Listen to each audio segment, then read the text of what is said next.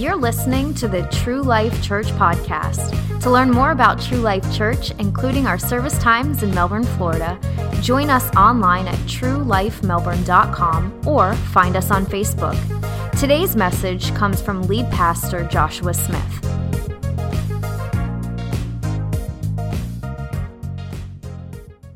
Church, just really excited to continue where we're at in our Return to Me series. Today is going to end up in a little bit of a different place, and I am excited about that too. You ever have those days when you were growing up and you were in elementary school? There were a few days that you really loved, right? And a few days you probably hated. Days you probably hated was testing days. Whenever you had a pop quiz, or well, you wouldn't have known about it because it was a pop quiz, but any test, right? You know, for me, I was in junior high going into high school when they started this thing called the FCAT, the FCATs. And just testing and testing. Just like, man, you'd sit in a classroom testing for just days. You're just like, this is so dumb. And I was in the age group, we were the pre-FCAT testers. So like when we went through, like we were the dummy group, you know, before they actually unrolled the FCAT to millions of other miserable children.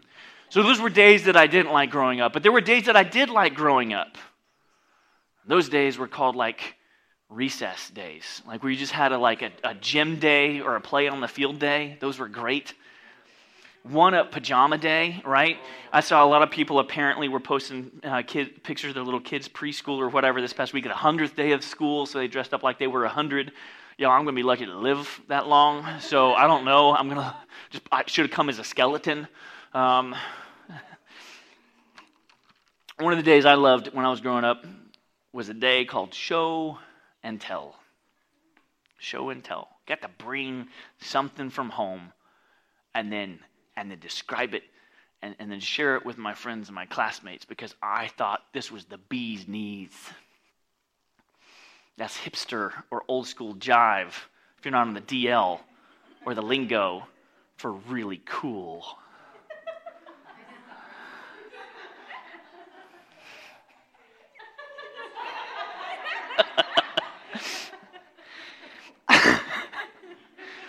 I love show and tell.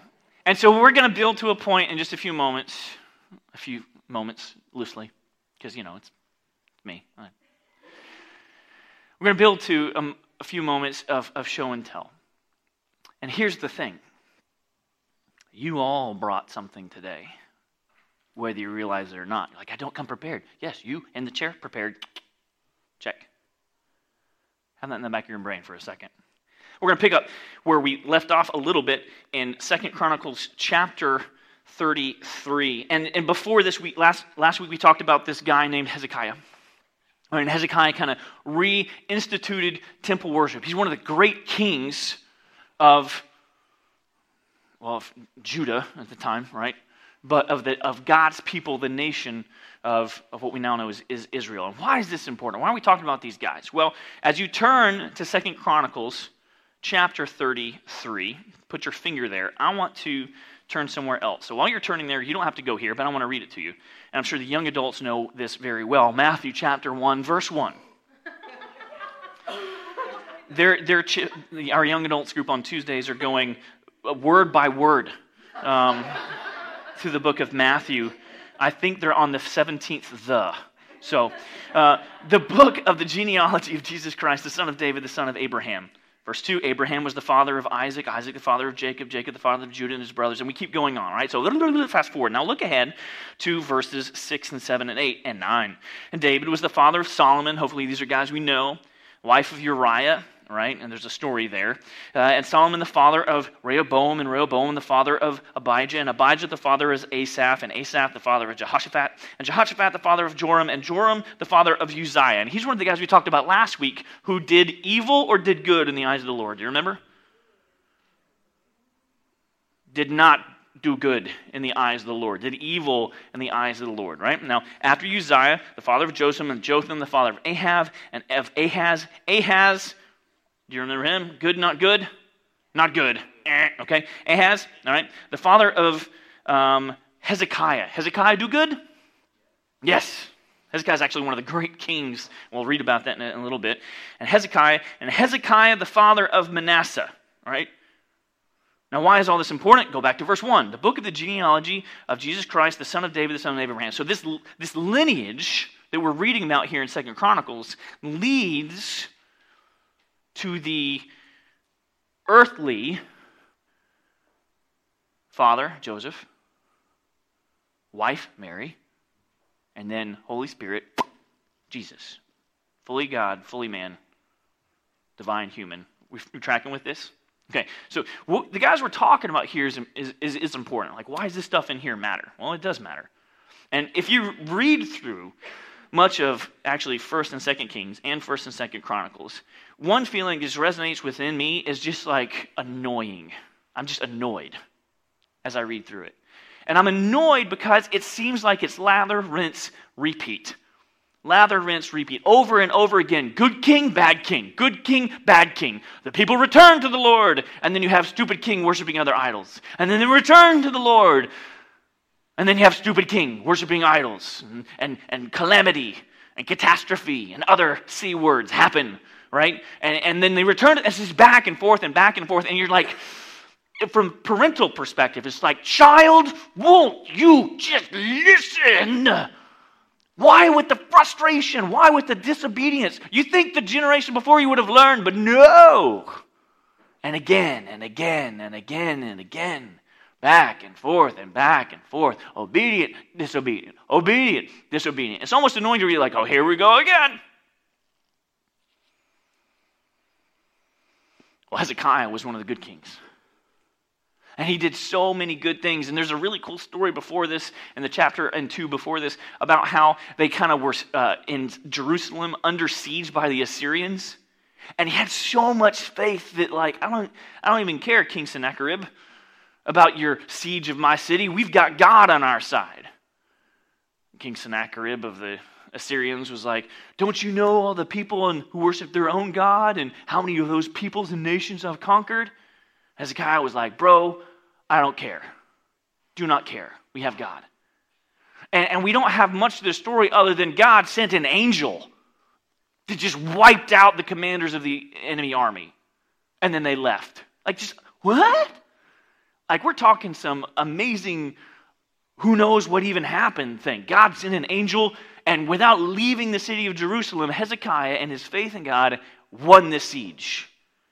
The Assyrian king went back to his temple and his gods, and his own sons killed him. Yay.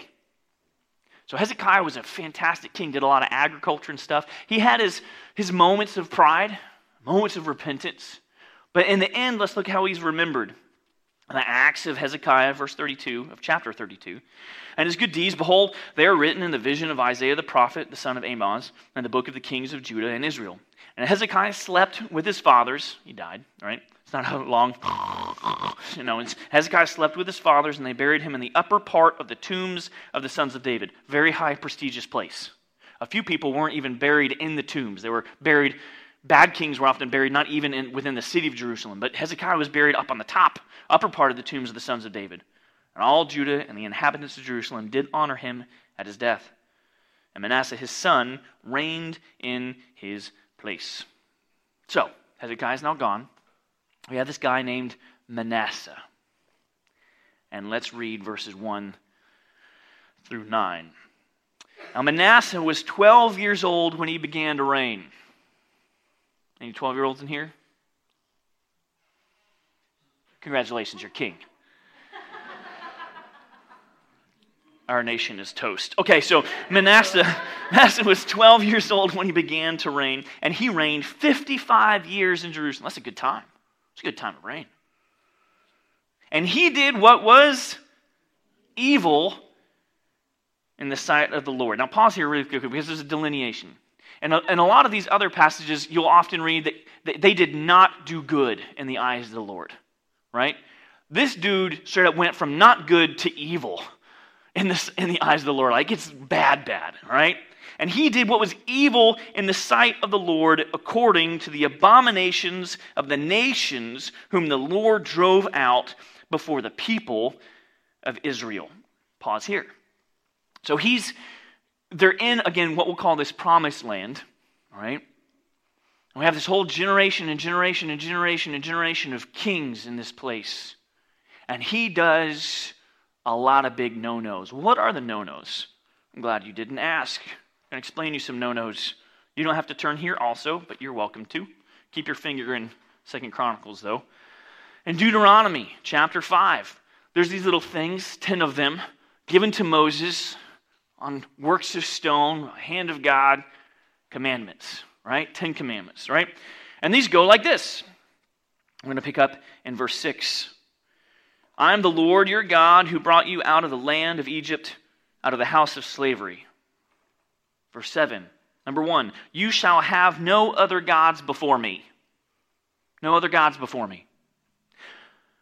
You shall not make for yourself a carved image or any likeness of anything that is in heaven above or that is on the earth beneath or that is in the water under the earth. You shall not bow down to them or serve them, for I, the Lord your God, am a jealous God, visiting the iniquity of the fathers on the children to the third and the fourth generation of those who hate me, but showing steadfast love to thousands of those who love me and keep my commandments. You shall not take the name of the Lord your God in vain, for the Lord will not hold him guiltless who takes his name in vain. Observe the Sabbath day, keep it holy, as the Lord your God commanded you. 6 days you shall labor and do all your work, but the seventh day is Sabbath to the Lord your God. And on it you shall not do any work, you or your son or your daughter, your male servant or your female servant, nobody do nothing. Or your ox or your donkey, they get a day off. Or any of your livestock. Or the sojourner who is within your gates, that your male servant and female servant may rest as well as you. You shall remember that you were a slave in the land of Egypt, and the Lord your God brought you out from there with a mighty hand and outstretched arm. Therefore the Lord your God commanded you to keep the Sabbath day. Honor your father and your mother, as the Lord your God commanded you, that your days may be long, and that it may go well with you in the land that the Lord your God is giving you. You shall not murder, and you shall not commit adultery, and you shall not steal, and you shall not bear false witness against your neighbor, and you shall not covet your neighbor's wife, and you shall not desire your neighbor's house, his field, or his male servant, female servant, his ox, his donkey, or anything that is your neighbor's. We have the 10 Commandments. We're going to have some of those stick in your brain for a minute. And then in chapter 12 of Deuteronomy, these are the statutes and the rules that you shall be careful to do in the land that the Lord your God of your fathers has given you to possess, which Manasseh is in. All the days that you live on the earth, you shall surely destroy all the places where the nations whom you shall dispossess served their gods, on the high mountains and on the hills and under every green tree. All right? Anywhere that anyone worshipped another god, destroy it. Get rid of it. You shall tear down their altars and dash in pieces their pillars and burn their asherim with fire. You shall chop down the carved images of their gods and destroy the name out of that place. You shall not worship the Lord your God in that way. Don't do what they did, and don't worship God the way they worshipped their gods. But you shall seek the place that the Lord your God will choose out of all your tribes, put his name and make his habitation there. There you shall go, and there you shall bring your burnt offerings and your sacrifices, your tithes and the contribution that you present, your vow offerings, your freewill offerings, and the firstborn of your herd and of your flock. And there you shall eat before the Lord your God. You shall rejoice, you and your households, and all that you undertake, in which the Lord your God has blessed you. You shall not do according to all that we are doing here today, everyone doing whatever is right in his own eyes. And even today, it doesn't seem like everyone's doing right by themselves. Like they create their own moral code, their own version of right and wrong, and live by that. And that's a scary time when everybody's operating by their own code. Lawlessness. If there was no speed limit, how many accidents would happen? If turn signals weren't required, if seatbelts weren't the law, what would happen? Chaos, destruction, lawlessness. And so it's good when we have laws and rules in place. Not living by whatever you think is right, because what you think is right may be wrong. And what I think is right may be wrong. That's not enough. We have to submit to a higher authority, to a greater rule, and a supreme law.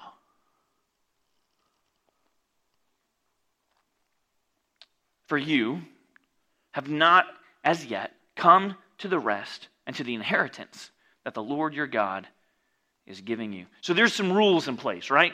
Do this, don't do this. Now we hopefully know the 10 Commandments. And if you don't, I would suggest start there, because the law is not null and void just because it's Old Testament, right? In fact, Jesus said all the law and the prophets hang on these 2 commandments. Love the Lord your God with all your heart, soul, mind, and then love your neighbor as yourself. And they can be summed up, but you got to know these 10.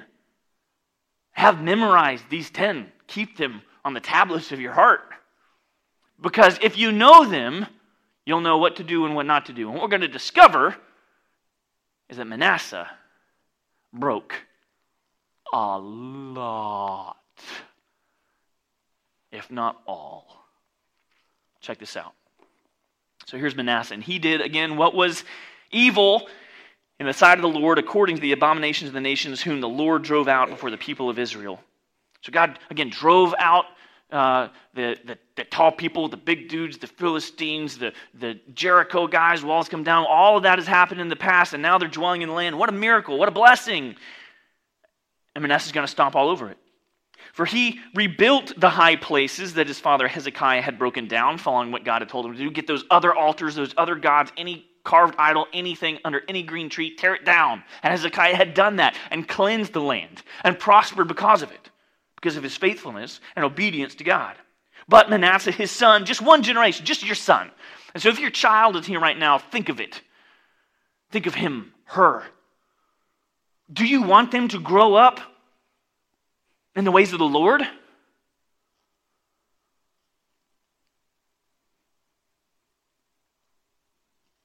So either Manasseh was stubborn, selfish, and sinful,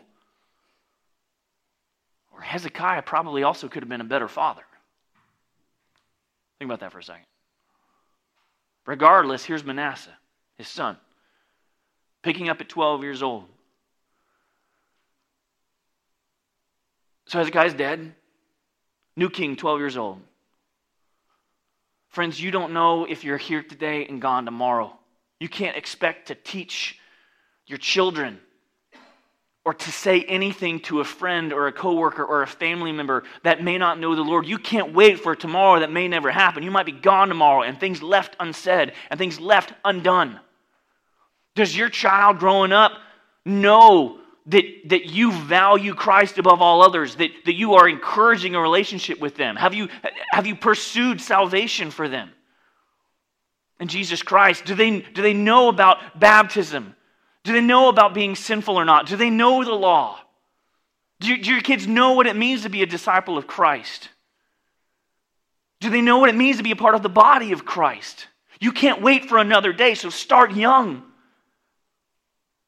Teach a child the way he should go when he's young, and when he's older, he will not depart from it. You got to start. You can't wait for later.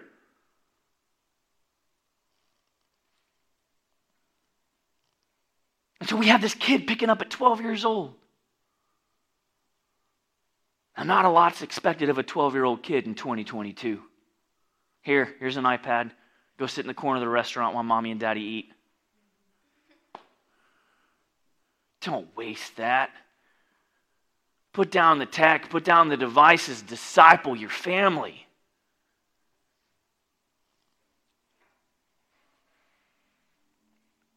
And Manasseh, here he goes, starting as a 12-year-old kid, undoing his father's legacy. Undoing the journey that he had taken the nation of Israel on. To return to the Lord. Again, this series is called Return to Me, right? And Manasseh, here's what he did. He rebuilt the high places that his father Hezekiah had broken down, and he erected altars to the Baals. Is that God? Just double checking.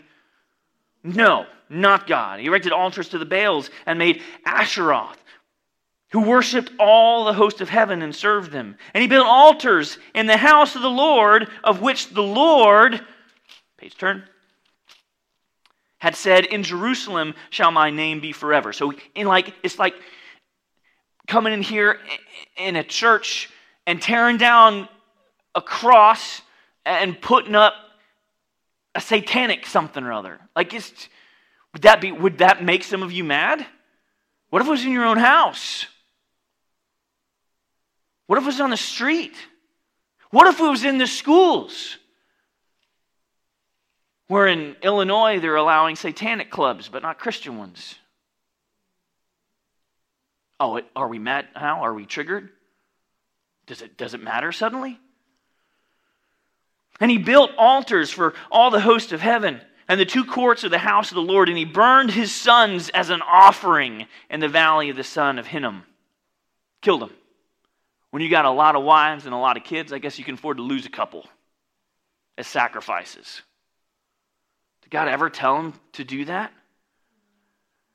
In fact, I remember a Ten Commandments said, "Thou shalt not murder." That probably fits the bill, you think? "Thou shalt not worship any other god but me." Is Manasseh doing that? No, he's just checking off the Ten Commandments like it's his to-do list to break them. And he burned his sons, and he used fortune-telling and omens and sorcery. Read my horoscope. I check my zodiac. I'm at a Chinese restaurant. What year were you born? Do you not even want to talk about the people eat in Chinese restaurants anymore? Again, they have the little paper placemat that's got to be ordered in the billions of quantities for every Chinese restaurant. And they have the year of the boar and the snake and the rat and all that kind of stuff. Silliness.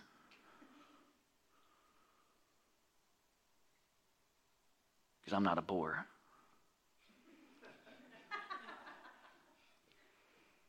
He used fortune telling and omens and sorcery and dealt with mediums from Long Island. Oh, but she's a Christian. Shut up. No, she ain't. You don't do that if you're a disciple of Christ.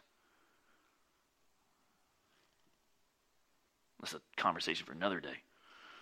Dealt with mediums and necromancers. He did much evil in the sight of the Lord, provoking him to anger. And in the carved image of the idol that he had made, he set in the house of God, of which God has said to David and to Solomon his son, "In this house and in Jerusalem, which I have chosen out of all the tribes of Israel, I will put my name forever. And I will no more remove the foot of Israel from the land that I appointed to your fathers, if only they will be careful to do what I have commanded them, all the law, the statutes, and the rules given through Moses." Is he breaking those? You bet he is. And Manasseh led Judah and the inhabitants of Jerusalem astray to do more evil than the nations whom the Lord destroyed before the people of Israel. So now the nation of Israel and Judah is worse than the Assyrians, worse than the Philistines, worse than all those different tribes and people groups that were already worse. This is the worst of the worst. And the Lord spoke to Manasseh and to his people, but they paid no attention. Therefore the Lord brought them up upon them, the commanders of the army of the king of Assyria, who you remember, Hezekiah, his father now, had withstood a siege, and the angel of the Lord had defeated. They didn't even have to do anything in battle. God took care of that for him because of Hezekiah's faith just a generation before. Now the same group of people, the Assyrians, come back. And do you think Manasseh is victorious? No. They captured Manasseh with hooks. That sounds painful. I think of no way that this sounds pleasant. They captured him with hooks. Bad. All right? And bound him with chains of bronze and brought him to Babylon. And when he was in distress, he entreated the favor of the Lord his God and humbled himself greatly before the God of his fathers. Pause here. Up till this point, he's in bondage. Captured by hooks. No Peter Pans required. Taken away to Babylon. And he's done like a checklist of everything that could have made the Lord upset. He's checked that box. Now, for you and I today, as we get closer to this show and tell moment, it seems like for Manasseh there should be no grace, right? He's led the people astray through the worst of the worst. I mean, if there is a king that should die, it's this king. And if there's a king that deserves death, justice, it's this king. And if there's a king that is lowest of the low, it's this king. And if there's the king that is just, don't even have words. It's this king. Now, in our eyes, we would pass judgment. Right? Like, that's not going to stand. There's no way that's going to stand. There's no way that's good. Off with his head. And for you and I, let's take a look inward. Because as you and I go down that list of commandments and things that Jesus has told us to do, both Old and New Testament, are we blameless? Are we blameless? You bet we're not. And as we go down the list and go back in the history of our lives and revisit some painful moments and sinful moments in our past, are we blameless? No, you may have worshiped something other than God. You have not kept a day holy to worship God. You've had other priorities come between you and what you should be doing in obedience to God. You have not loved your neighbor. You've been jealous of what your friend had. And yes, well, I've never been jealous of my neighbor's donkey. Yeah, but maybe you wanted their Tesla. Because that thing's electric. Boogie, woogie, woogie, woogie. As we go down the list, there's something that you've wanted. There's something you've been jealous of. You haven't treated your wife or your husband right. You haven't discipled or loved your kids right. And you go down the list like, wow, that's me too. And what is written about Manasseh in here, do we like it? No, but guess what? That's also us. Because we are sinners, right? Are we blameless? No. What does King Manasseh deserve? He deserves death, and you know God can do it. I've done it for less. Let's read this about Achan. Story of Achan after Jericho. Took some stuff out of the spoils of war. And for that, God killed his whole family. And their kids. And their livestock. Just for taking some silver things. And I love it. I heard this. I'm going to brag on you for a second, Harrison, because you got a chance to lead the group this past week. Obviously, I wasn't there, but I see everything. Like that moment in Toy Story. No, I don't. I don't see everything. But you're connecting the dots between, well, why did King Hezekiah or Ahaz go and get leprosy, and then King David also broke some other things, and you're connecting the dots, man. That makes my heart happy. Because God's looking at the heart, right? And the motives behind everything. Now, we would offer judgment and death to Manasseh. But are we blameless? Again, no. And in bondage, Manasseh prayed to God. And God was moved by his entreaty and heard his plea. And he brought him back again to Jerusalem into his kingdom. And Manasseh knew that the Lord was God. And afterward he built an outer wall for the city of David west of Gihon in the valley, and the entrance to the fish gate, and carried it around Ophel and raised it to a very great height. He put commanders of the army in fortified cities in Judah. He's building back the people again. And he took away the foreign gods and the idol from the house of the Lord that he made and that he put there. Took it away. That he had built on the mountain of the house of the Lord and in Jerusalem. And he threw them outside the city. Get these things out of here. And he restored the altar of the Lord and offered on it sacrifices of peace offerings and thanksgiving. And he commanded Judah to serve the Lord, the God of Israel. Nevertheless, the people still sacrificed at the high places, but now only to the Lord their God.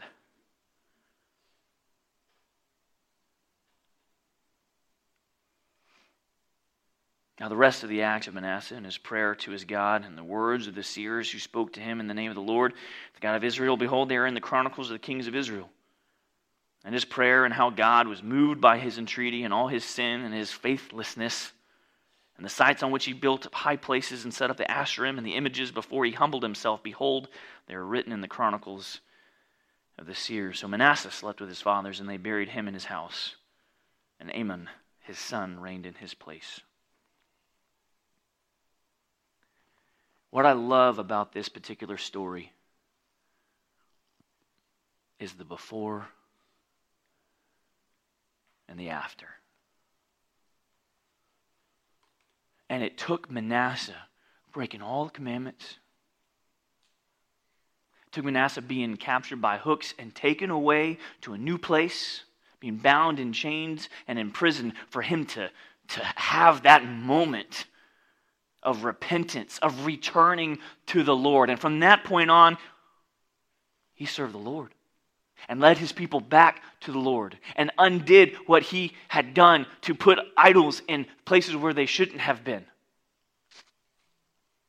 Now, for you and me and our lives, there is a time, even if you knew Christ, where you weren't walking with him and you had a moment of repentance, of brokenness, of self-destruction, of lawlessness, and you had what some people might call a come to Jesus moment.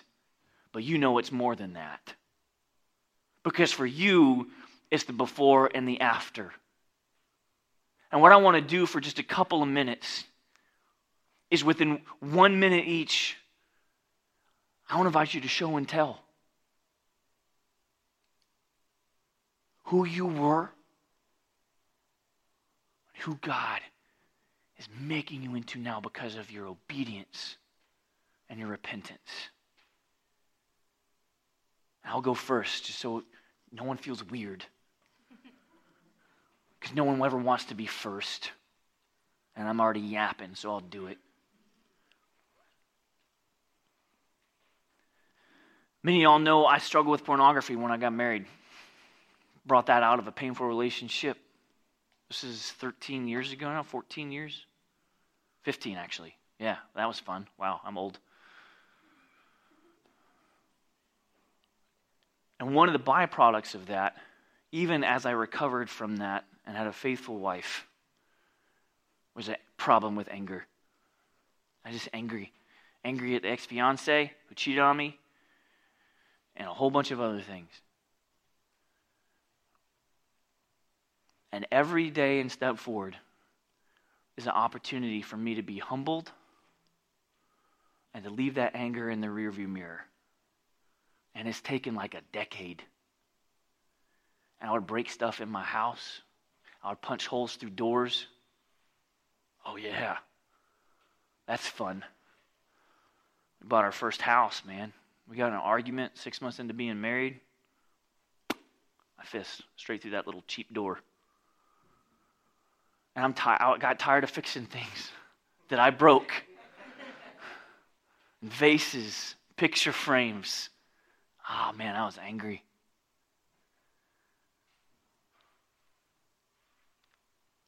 And in a Manasseh-like way, man, I had to go fix what I broke.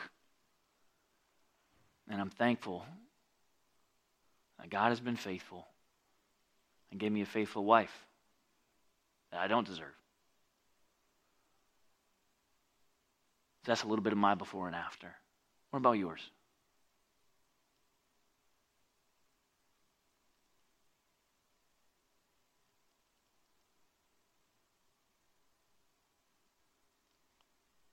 Anyone have a story? Anyone want to share what God has done in their life? The mutual edification of the body of Christ? The lifting up of his saints? The glorification of God? There, yeah. Like you,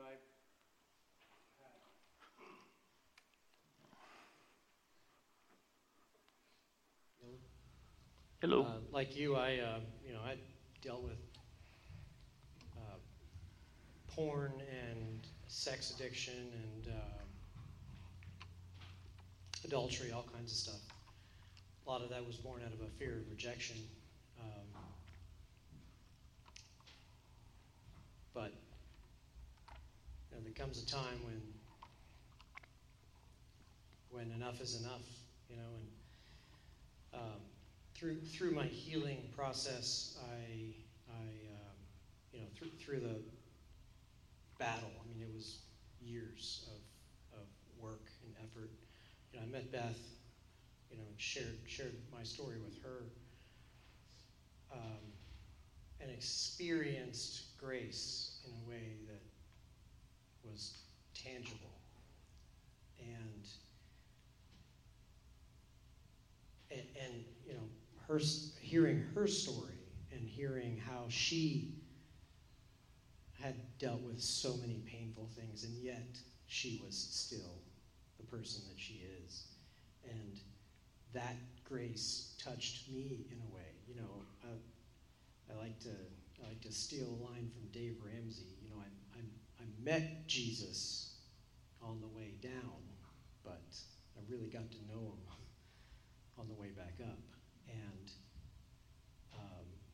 experiencing grace is one of those things that now I get it. And we see that on the cross, but until you've touched it, it'll change your life. Thanks, David. It's Frank. A small story compared to what you guys have had. But many years ago, after my mom had died, my sister informed me that my mother's engagement ring was being given to someone. And I had always thought it would go to my daughter, because she was the only female in the family. And I was very angry, and she was very angry with me. And for many years, we had a very, very difficult relationship. And then I began to realize that I was not being fair to her, and I certainly wasn't doing what God would want me to do. And so I asked his forgiveness, and the end story is my sister and I are very close today. Thanks, Frank. Anyone else? Want to show and tell? Yeah, Erica. As a teenager, I really struggled with believing lies about myself. Just awful, awful things. And I don't know, it was just a very unhealthy thing. And that kind of thing, when you keep going that way, you don't end at a good spot, if you're lucky to still be alive. But one day, I'll never forget it, I just prayed about it and woke up the next day. And I knew, from that moment on, that the things that were being whispered to me constantly, they weren't true at all. And it was just very strange that mentally, I had just believed it up until one day where the Lord just said, no, you are my daughter, and that is not true. And I could no longer, as those thoughts would come, even if I would try to believe them, which sounds weird, I knew they weren't true. And it really was a miracle in my life that the Lord and so now I fully understand why it was a bunch of garbage. And just so from a mental standpoint there, just the work he did for me just opened up so much more as I got older. Just praise to him for that. Amen. Amen.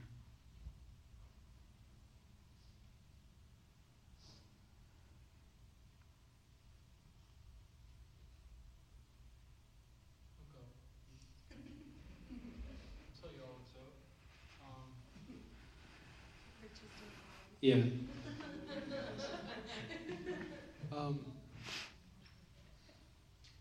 Okay. When I was a boy, Jesus came to me in a dream.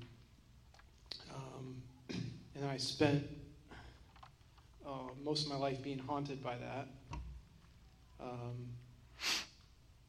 And he came to me when I was in despair. My upbringing was pretty difficult, to say the least.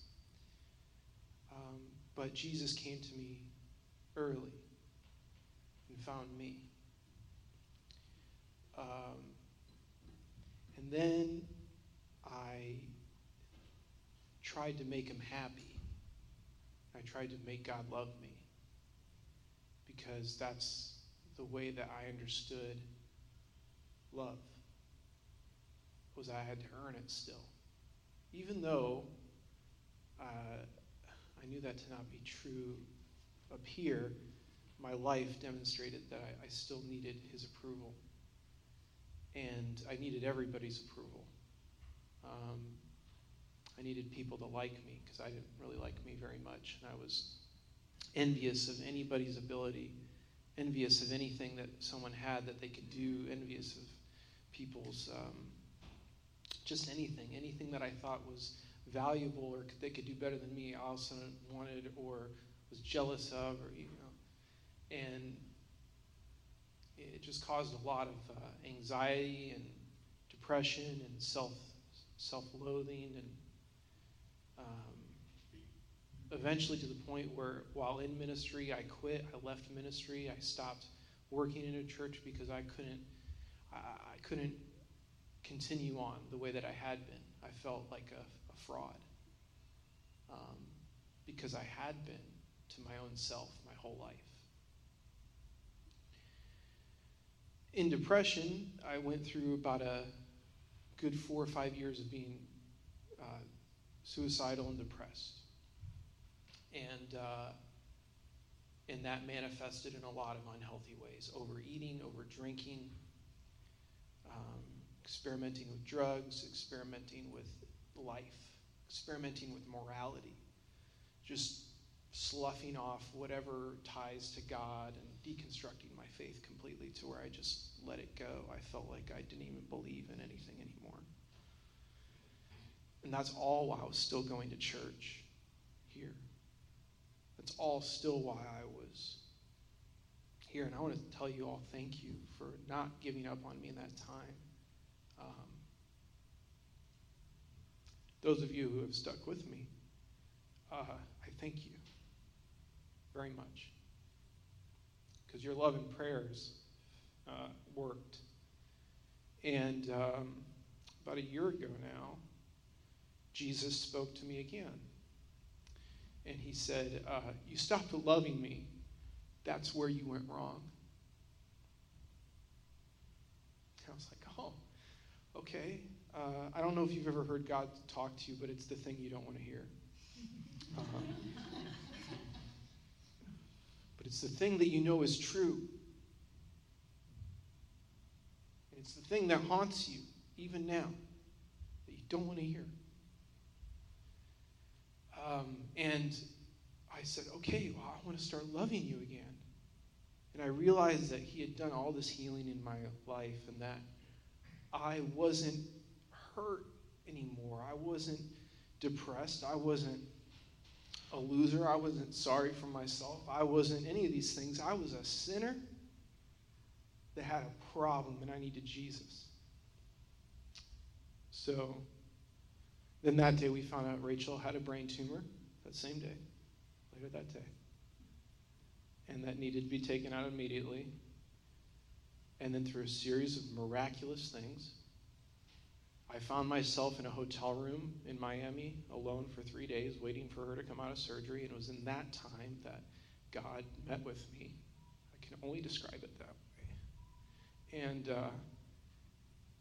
I realized I had one regret while waiting for her to come out of surgery because, didn't know what was going to happen. And we all were praying, and we were all praying together. But living on the edge of a knife, not knowing what will happen the next day, you begin to conceptualize and think about what your life's going to be. And I thought one thing only. I thought, why didn't you do all the things you knew you should do? Right? Why don't you live the way that you know you should? Why don't you be the man that you know you should be for her? You couldn't even do it for her. Couldn't do it for the Lord either. Couldn't do it for you. Who could you do it for? You can't do it. And it was there that I realized I couldn't do anything without him. Couldn't do anything without Jesus. He's real. He found me. He found me when no one else cared about me.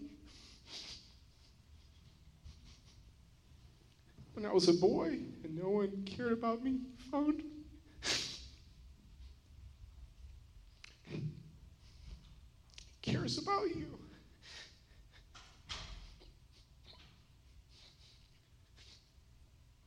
I'm not crying because I'm sad. I'm crying because it's so amazing how good he is. It's incredible. He loves you, and he knows who you are. He knows who you are. He knows everything about you. Thanks, baby.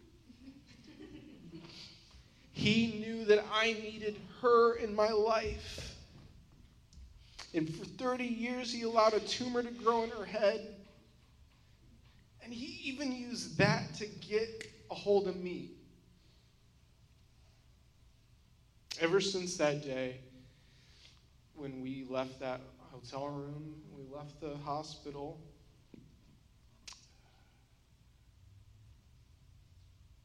I've been a different person. It's manifested itself, I know, in a lot of ways in my life.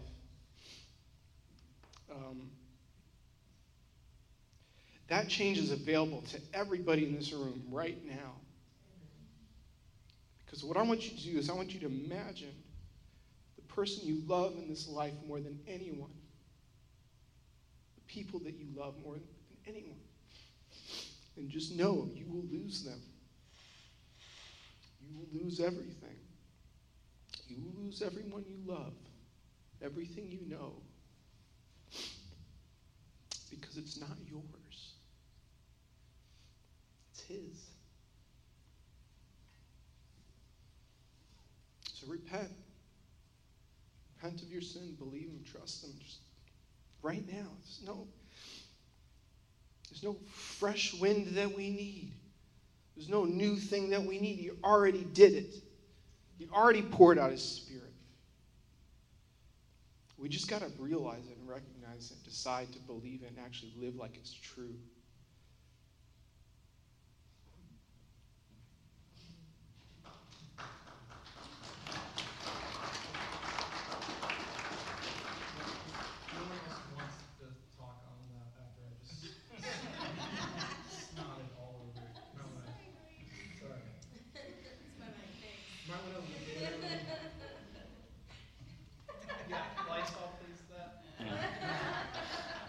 One more? Anyone?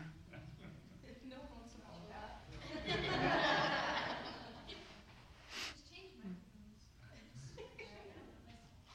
Just sing from a distance. Church, let's just stand. We'll sing one song together, and we'll close our morning time here together. Thank you all for those of you who have shared in the show and tell.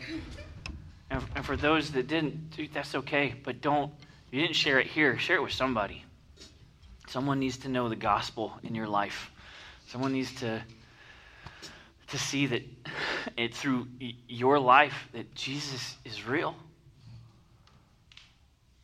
Maybe you can be the hands and feet of the body of Christ as you do what he told us to do. Go into all nations, baptizing in the name of the Father, Son, and Holy Spirit, teaching them to obey all that I have commanded you. I will be with you to the very end of the age.